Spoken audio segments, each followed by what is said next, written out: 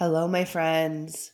I am coming at you. It's the evening. I'm ready to go and have some dinner, but I wanted to record this piece while I am here and have a little bit of a cold, so excuse any sniffles. This piece is called, and I will say before reading it that I can feel how embedded this piece is with transmission that is my channel. And so if you're listening to this, I'm going to read it, but really make sure that you are grounded and open, because I can tell even from writing it that a lot of it is like something that's coming through me versus, it's all part of my embodiment, but it just kind of like it brings me out into the really big, vast picture.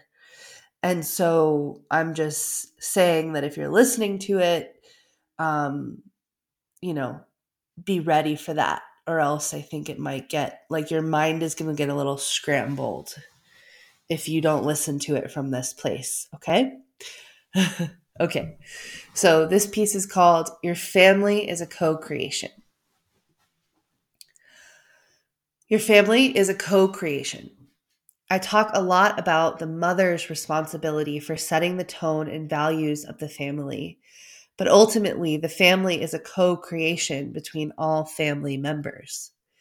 A family is an ecosystem, from the inner nuclear family stretching to all the humans that you spend any amount of time with. It's all part of a massive web of relationships you are in a co-creative interdependence with.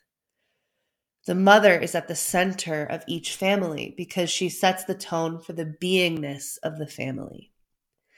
She holds the access to the most life force. She is the energetic force that feeds the family. A full woman at the center radiates fullness, well-being, health, and generosity out into her family, ecosystem, and the world. A fully fed woman cannot help but overflow in gifts. It's just natural. A ripe cherry tree needs her fruit to be picked.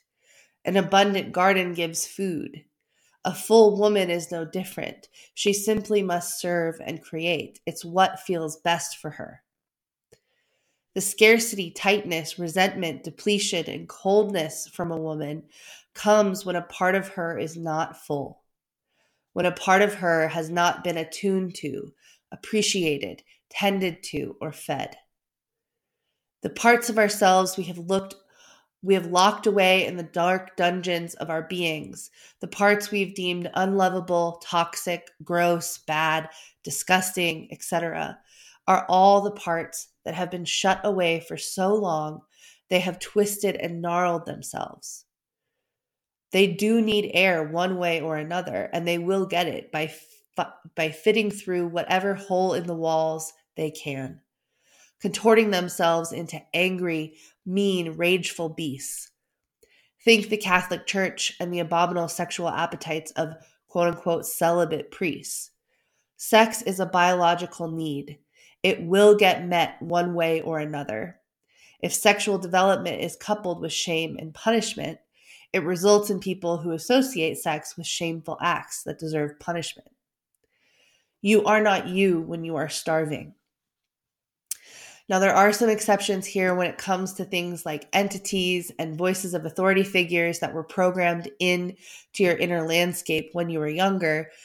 But today, I'm really just talking about the little parts of yourself, the parts that are wounded and slower and don't always fit into societal ideals. The more you come to fully inhabit your own body and integrate your wounded selves, the less these other things are able to take up residence within you. A full woman serves her family, and a full woman's family serves her fullness. It's a perfect circle of nourishment. The people we choose to build our ecosystems with are the people we are choosing to co-create our lives with. This is no small task. It is no small thing. And I'm not writing this to encourage you to go find better people to co-create with. No, what I am truly trying to impart here is that you are already co-creating right now. You're doing it. You've chosen the people you are currently co-creating with for a reason. What is that reason? What are you truly co-creating? Is there something you need to get honest and sober with?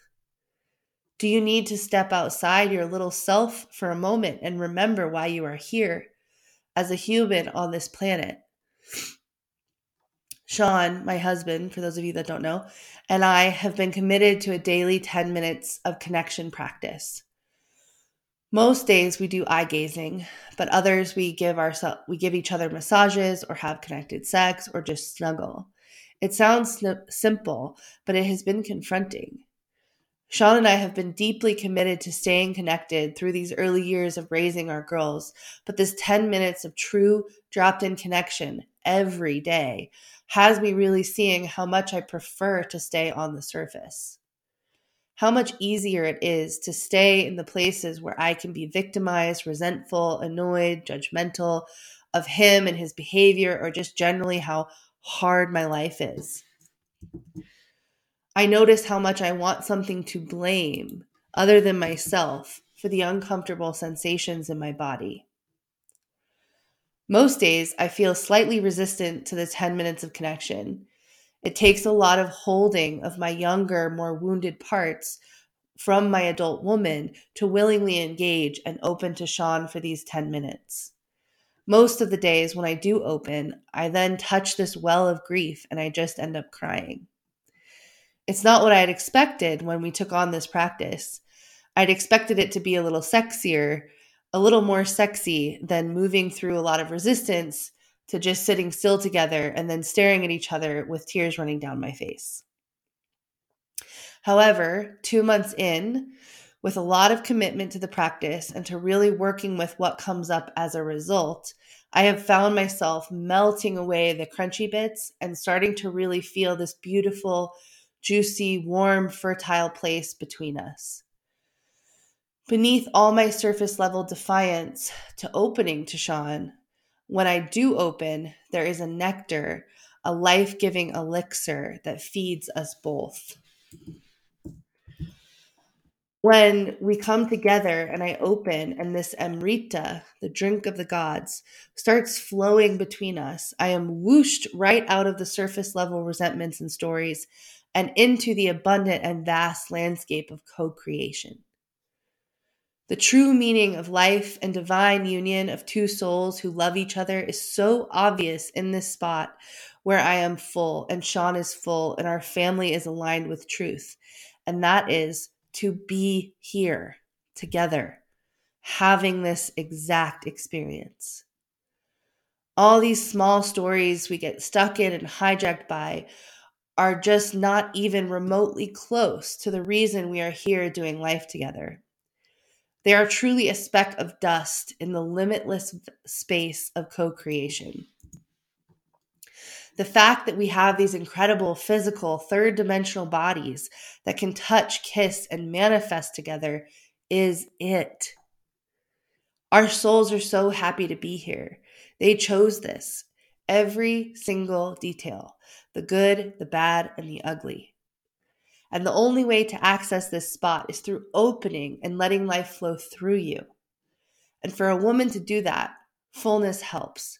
Fullness helps a lot. I'm not sure you can do it without being full. Attending to our wounded and starving parts is necessary. You cannot access the conscious co-creation space without feeding all parts of yourself. When we are attuned to ourselves and our needs, and we meet our own needs willingly and with as much grace and love as possible, we don't have wounded little ones pulling at and siphoning away our life force. If I could sum this up in 3 steps. First step, feed and care for all parts of yourself. Come back into your body all the way. Inhabit your body all the way to its edges. Second step, open, serve, give, connect. Third step, conscious co-creation with life and your family. Creation is truly what we came here for, and we will always be doing it unconsciously or consciously. What do you need to choose conscious co-creation in your family? What is the very next tiny baby step you can take today? If this calls you, I would like to invite you to the Mother's Day homebody practice this Sunday, 9 to 11 Pacific Standard Time. Come into the field of body intimacy and reverence with us and practice listening to what is here for you. And there's links to buy tickets in my Substack, on my Instagram, in all the places. Thank you for listening to this today. Thank you for being here. I hope to see you at a homebody soon. I'm also taking a few more nutrition deep dive clients, as well as one-on-one 1-year alchemical journey client. I have space for one more. So if you'd like that, if you feel called, please do reach out about any of those things and we can set up a connection call. All right, my loves.